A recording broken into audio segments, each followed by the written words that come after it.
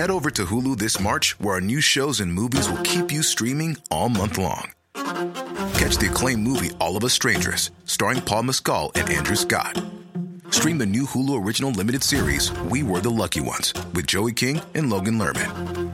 And don't forget about Grey's Anatomy. Every Grey's episode ever is now streaming on Hulu. So, what are you waiting for? Go stream something new on Hulu.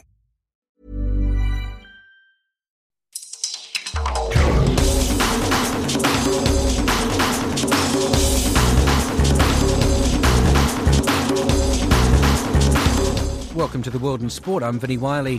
This week, Papua New Guinea puts up its hand to host international rugby tournaments. New Zealand is keen to fit in at the Pacific Games in Samoa, and the semi-finalists are found in the OFC Champions League football competition. But first, Fiji have won a record-extending fifth Hong Kong Sevens title in a row after beating France 21-7 in the Cup final. Miniasi Tuimamba was named player of the match, offloading to Vilimone Botitu for the opening try before scoring two of his own, either side of a penalty try to France. Fiji coach Gareth Baber dedicated his side's victory to the families affected by the terror attacks in New Zealand. Yeah, it's a fantastic feeling. I'm sure it'll sink in over the next 2 or 3 days, but I think all of this has been in the backdrop of what's happened in Christchurch. Obviously our hearts and our thoughts go out to all those families, and this is a dedication to them. Fiji's triumph lifts them above New Zealand into second place in the World Series standings, 7 points behind the United States, who beat Samoa 22-10 in the playoff for third place. A third straight appearance in the Cup knockout rounds has lifted Samoa to sixth place overall. Meanwhile, Ireland and Brazil won a core spot on next season's Men's and Women's World Series after winning their respective qualifier competitions. Tonga were eliminated by Chile in the men's quarterfinals, while the Cook Islands failed to win a match in the pool stage. Papua New Guinea were outclassed by eventual runners-up Scotland in the women's quarterfinals. The governor of Papua New Guinea's National Capital District wants to see international rugby tournaments become a regular sight in Port Moresby. Powers Parkop attended the Hong Kong Sevens over the weekend, where Fiji defended the men's title and the Papua New Guinea Police reached the quarterfinals of the Women's World Series qualifier. He was part of a delegation that met with World Rugby Vice-Chairman Augustine Pichot at the weekend and says there are a number of suitable venues in the capital that could host rugby events. We have two existing stadiums that have hosted international events, regional events, the Pacific Games, under 20 FIFA Women's World Cup. We've also hosted a Rugby League World Cup last year. So, we have the ability and the capacity to host regional international tournaments. And then our own stadium, David Murray, should be completed this year. This is a stadium that will be owned by the city, managed by the city, under our control. So, we are planning for that opening of that wonderful stadium. We want to see more community events. It is accessible and used to the maximum by the city for different events, but equally and particularly for sporting promotion. Really, because for us in Port Moresby, one of our major pathways is using sport to, give young people an opportunity to list themselves, and not just in Port Moresby, but PNG generally. One of the best way to give a good opportunity to our young people is to use sports. It's an area in which our people, can progress from being nobody to somebody, from unknown to a hero. So, sports generally, but now we're looking at, for me, as governor of our capital city, I'm looking at rugby, because it's an international game, and for us to partner with the PNG Rugby Union Federation, it will be a win-win. We will be sponsoring promoting the code, giving a pathway for young people, both male and female, but equally leveraging that international game to promote our city and our people and our country. And that's something that I'm passionate about as governor of our capital city. We want to showcase Port Moresby as a place in which people can come, things are positive, tourists can come, we can host events like APEC, conferences and cultural events, and of course sporting tournaments. So it's along that vision that we are here in Hong Kong. And I'm very pleased with the discussion on Saturday with the Vice Chairman of World Rugby. Is positive. But we know we have to start humbly, and we can start tournament with the second-tier countries like PNG and other smaller Pacific countries. We are not really strong on rugby yet. Under 18 could be also an opportunity, but also we want to host the women's tournament in the Pacific and also, if possible, globally as well.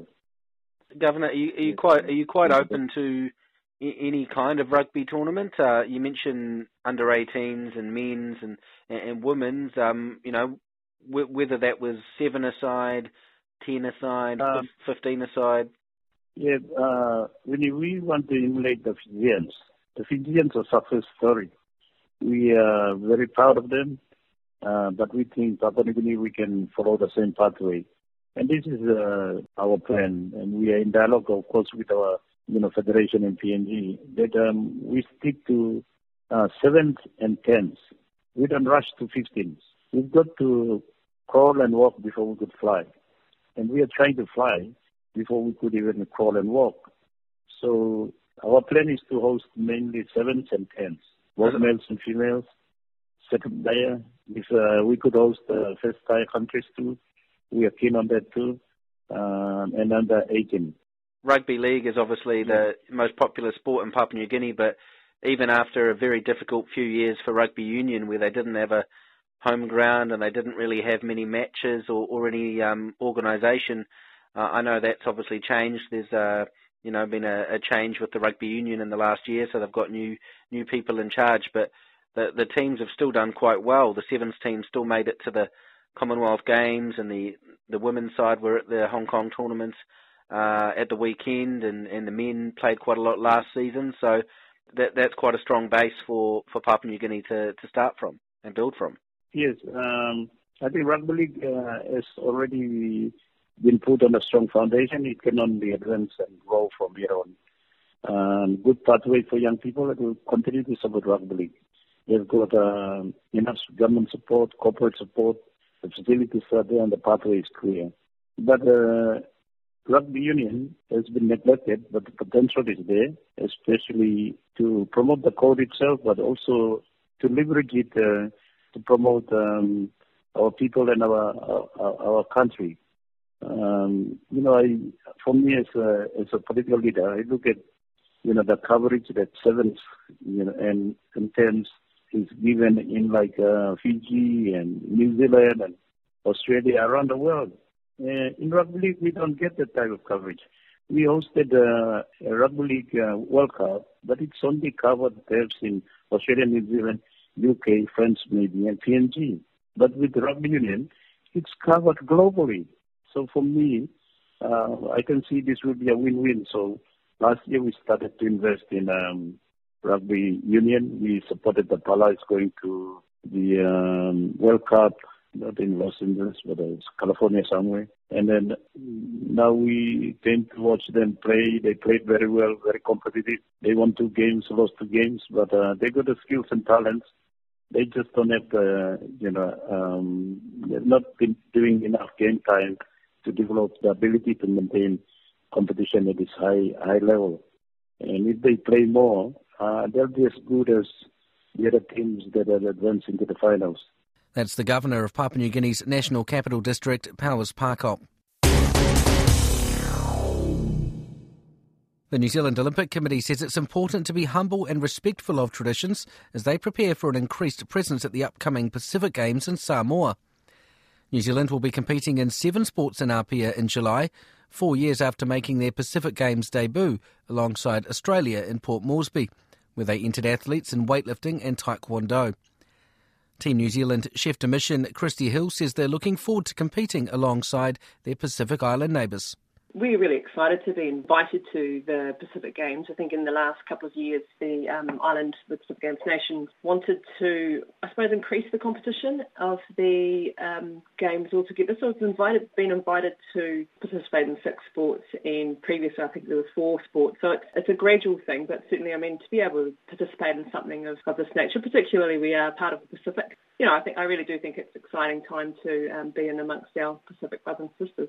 It's an interesting role reversal, whereas, traditionally in many sports in this part of the world, New Zealand, Australia tend to dominate their Pacific neighbours, bar a few exceptions, but here very much we have the big brothers being invited into what is very much and has been the Pacific Islands game. So it's kind of, I imagine that's something you're quite conscious of, the fact that this is an event they've built up over years and they want to grow it, but also, as you say, you've been invited. Yeah, and I'm, mindful of us coming into these games and ensuring that, this is a connection between New Zealand and Australia with the Pacific nations. And it's always, I think it's my approach is to be humble and ensure that we fit into these games. We acknowledge our hosts and their traditions, and we acknowledge the people of the Pacific who, and many of them live in our country and call themselves New Zealanders. So it's really important to make those connections and ensure that we see ourselves as part of the Pacific in these games. You weren't obviously involved with the team, as I understand it, in 2015 in Port Moresby, but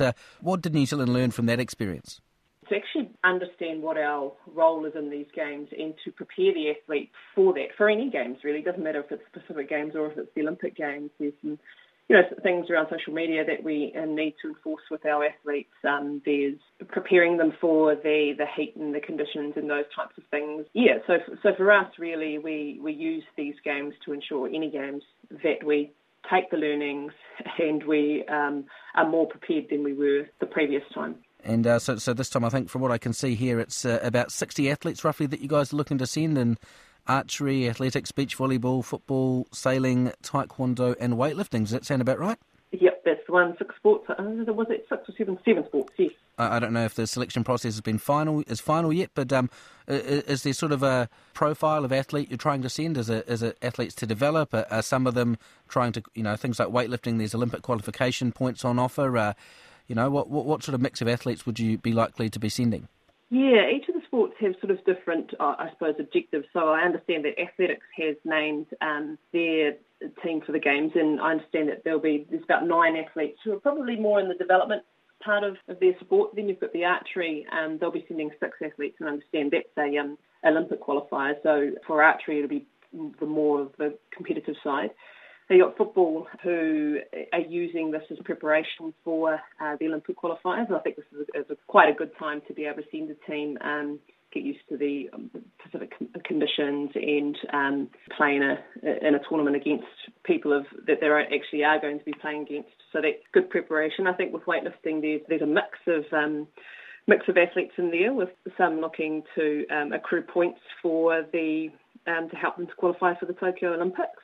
And then there's some, I think, at the other end who are looking to develop and give some athletes some exposure to the games, such as sailing. So it'll be quite a mix of athletes on the sort of quite elite adult spectrum of athletes down to those who are developing, and the sports are really wanting to give them exposure to a multi-game sporting environment.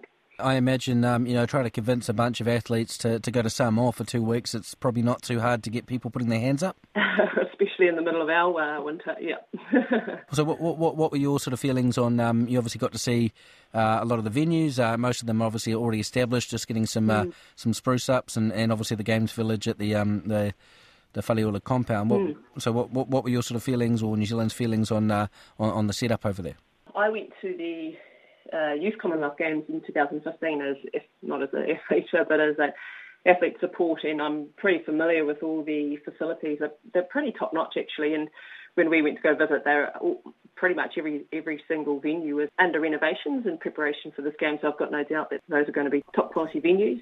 The village is a traditional village, which I think was a result of having to pick up the tournament at last minute from Tonga, and I understand that the hotels and motels weren't available, but we were shown around the Whaliula village, which is a Methodist compound, and we are going to be basically hosted by the Methodist community there, and it's a traditional village, so it'll be different to what we're used to, but I think it's a wonderful opportunity to provide to young athletes and young New Zealanders to actually experience a Samoan culture and Samoan hospitality, and that is certainly what we're going to be getting during this time. So I think I'm actually quite excited by the fact that we are hosted in a compound like this. We have spoken to the organisers, and they're pretty confident that they'll have to bring in extra toilets and things like that. But other than that, they've done a lot of preparation and worked with the Methodist Church to ensure that we can fit. I think it's something like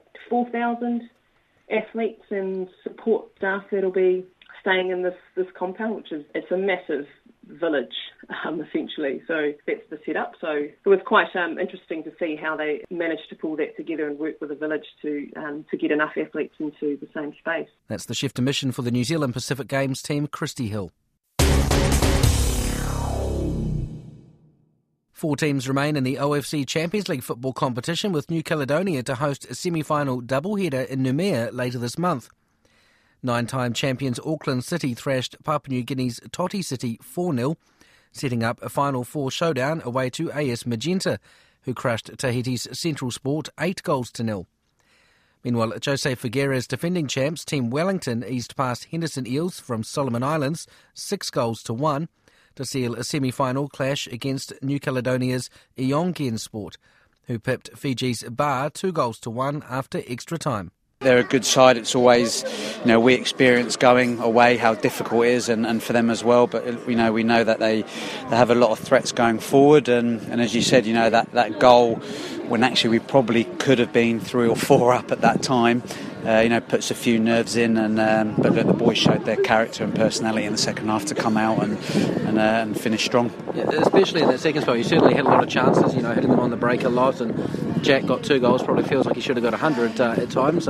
But you must be pleased with the sort of opportunities and chance creations you were getting. Yeah, that's it. And we needed just to be a bit more organised and tidier and crisper with the ball to move them around and create those chances. We didn't quite do that enough in the first half. But as you said, once we got into our rhythm and start doing what we do well, then chances appear, and we stick them away. Henderson, obviously this is their first year in the O-League, and they upset Lautoka on home turf. So with that in mind, with a few of their national players that have just gone and beaten Chinese Taipei as well, I suppose they're a sort of team that can, potentially create a bit of magic in the middle there and, keep you honest. Yeah, they can. And look, in the first half, a couple of other, efforts from outside the box that Scotty's had to do well in goal. And look, we keep saying every year, there's a lot of talent in the islands. They finished runner-up in their league last year in a really tough league. But the important thing coming out of the group was to get this home semi-final on a typical Wellington day today. It's big advantage. Yeah, and obviously now you have to travel, but after a cold Sunday afternoon in Wellington, you might be looking forward to hopefully some warmer climates over in New Caledonia. Yeah, it will be a few degrees warm over there, but look, we're going to play a team we know really well. They're a really strong team. We'll go over there with a lot of respect. We've got to be right at the top of our game and in front of their home fans, which come out in numbers. We know it's going to test everything about us, so we need to show the qualities that we showed in the second half, especially, and we'll give ourselves the best shot. And what does it mean for your team? Obviously, for so many years you were trying to get over the hurdle of the O-League, the Oceania Champions League, to win it. You've finally done that, and now here you are trying to defend it. Does it change your approach in any way? No. Look, we're pretty consistent on what we do and how we approach things game by game. But we said last year when we won it and we went to UAE, look, we didn't want it just to be once a one-off. We want to go back. We want to defend the title. We haven't qualified for the O-League next year because of the league placing in the final last week, so there's even more motivation to go out and retain our title, hopefully. And there's nothing like in Europe where if you win it you get to stay in it, do you know? No, unfortunately not. So look, that means even more motivation to lift some silverware and go back to the big prize later on in the year. Indeed, and I guess after last week, and as you say with the league placing, this means this is it for the year, really, isn't it? This is the prize on offer. That's it, and look, it just means we can be absolutely fully focused and give 110% in the next couple of weeks in our preparation. That's the Team Wellington football coach, Jose Figueira.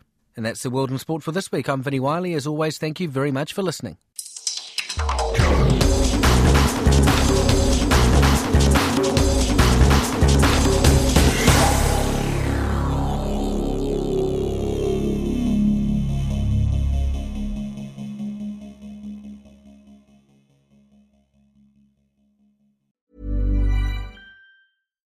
Botox Cosmetic, out of botulinum toxin A, FDA approved for over 20 years. So, talk to your specialist to see if Botox Cosmetic is right for you. For full prescribing information, including boxed warning, visit BotoxCosmetic.com or call 877-351-0300. Remember to ask for Botox Cosmetic by name. To see for yourself and learn more, visit BotoxCosmetic.com. That's BotoxCosmetic.com.